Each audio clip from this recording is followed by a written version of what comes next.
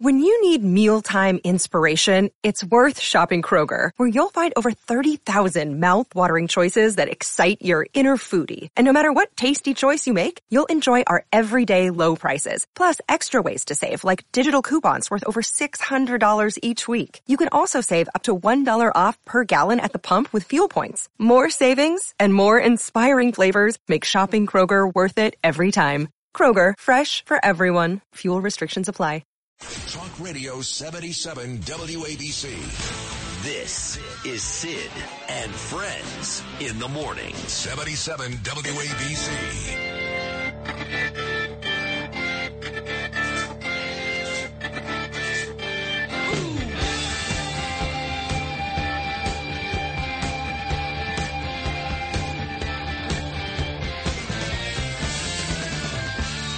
Two of my favorite people ever are Laura Curran and Peter King, two Long Island, Nassau County greats.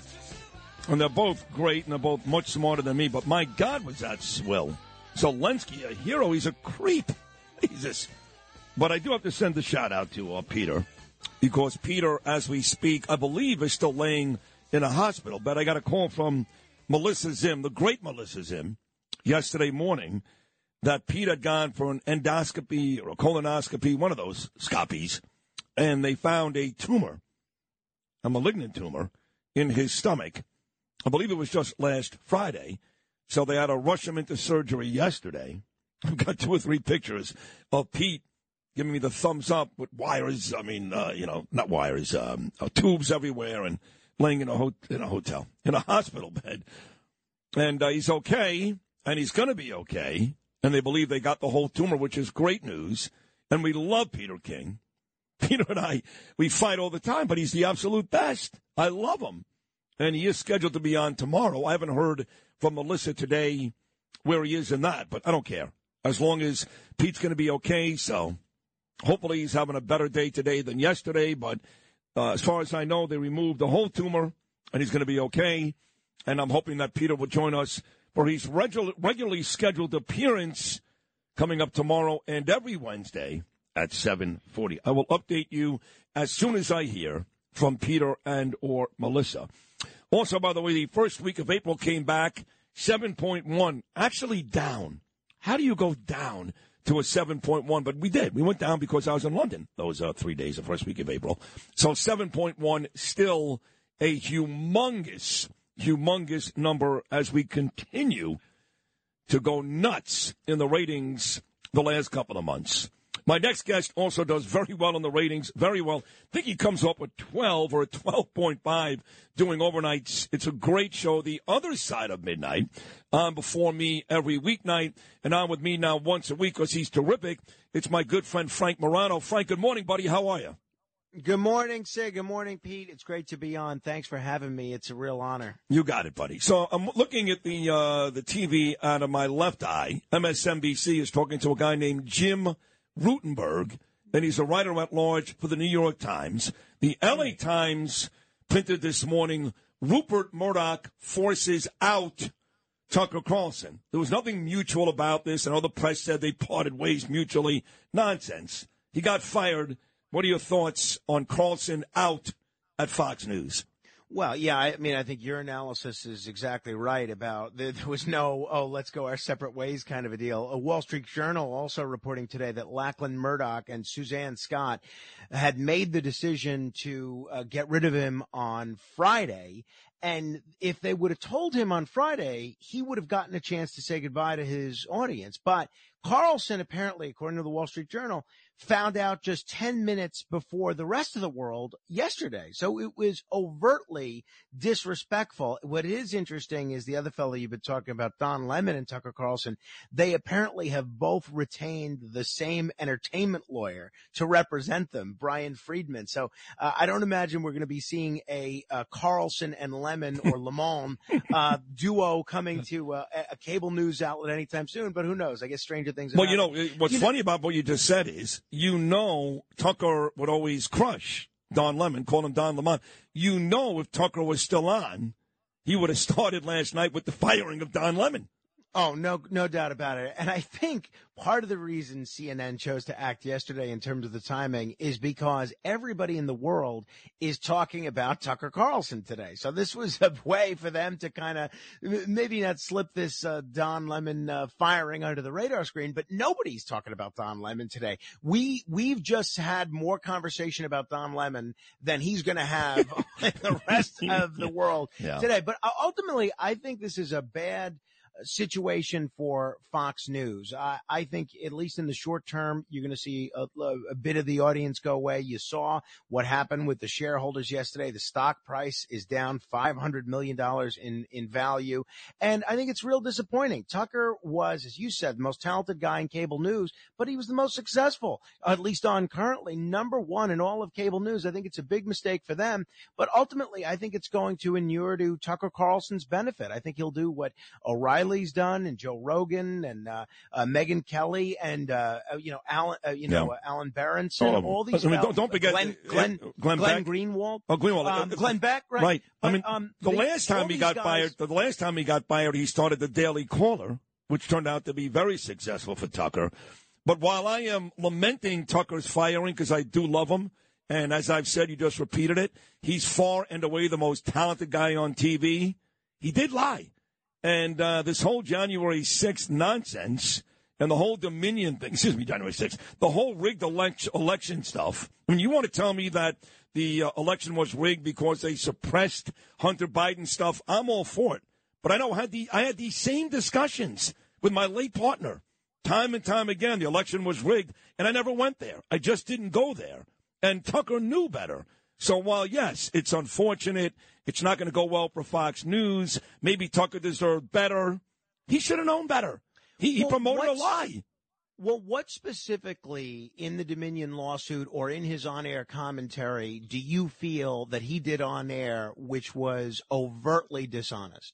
If you've had an accident, trust Gabo Law. Personal injury and medical malpractice attorneys with decades of experience who will provide the attention you deserve and deliver the best possible results in the shortest amount of time. Gabo Law has recovered millions for their clients and will be able to help you. But don't take our word for it. Read all of their 5-star reviews from former clients on Google, Avo, and Facebook. Call Gabo Law today at 800-560-0214 for a free consultation or email at info@gabolaw.com. Gabo Law, where winning is no accident. The digital dollar could give the feds control of your money. Get the digital dollar report. Call 1-800-862-6970 and also receive a $1,000 credit from Priority Gold to protect your money. Or just go to digitaldollarreport.com. Please note the information provided does not constitute financial or investment advice. Well, I think calling out Dominion for the machines and rigging the election what did he say? Just wasn't true. What did he say exactly? Well, I don't have the exact quotes in front of me. Well, because he actually helped Fox significantly with his on-air commentary by saying publicly that Sidney Powell was full of it and should have no credibility. The one thing that came out in the Dominion lawsuit was the fact that Tucker said of one of the Straight News reporters when she tried to fact check someone on Hannity's program, why does she still have a job? Now, he said that in a private text message. But if this was about Dominion, then Maria Bartiromo would be out, Janine Pirro would be out, and the most important person who would be out is Suzanne Scott, the CEO, because we know she was making the decisions about how to handle this coverage. So I don't think it's a Dominion issue directly. They may not have been pleased about some of the things that Tucker was saying about Fox that came out as a result of the discovery in the Dominion case. But I think Tucker didn't say anything on television that went over the line, certainly not compared to a lot of his colleagues and Suzanne Scott. And ironically, I think, why did the Dominion situation happen? The Dominion situation happened in part because Fox News made the call on election night to call Arizona, what a lot of conservatives believe was too quickly, for Biden. Turned out that was the correct decision, but a lot of conservatives felt that it was premature. So there was a significant portion of that hardcore Trump base that abandoned Fox News for OAN and Newsmax. And so then Fox overcorrected by kind of overplaying Right. all the ultra right-wing conspiracy theories, and that's how they got in trouble. Now you have a situation again where the stock price is down $500 million, the market value of the company is down $500 million,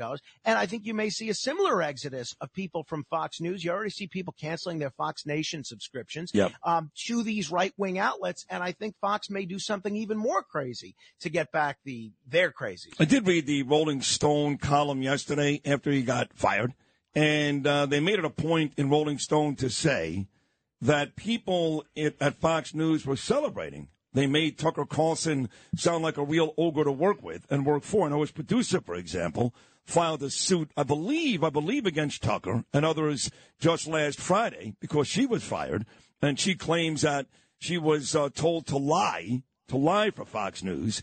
But Rolling Stone did make the point yesterday that while the public is upset today, the conservative public, that people at Fox News are rejoicing because Tucker was, quote, impossible to work with. Yeah, I mean, I have no idea if that's true or not. I mean, if you look at some of the board members at the Fox News, people like Paul Ryan, I don't doubt that that's the case. I mean, Tucker is it's Howard Beale and Network all over again.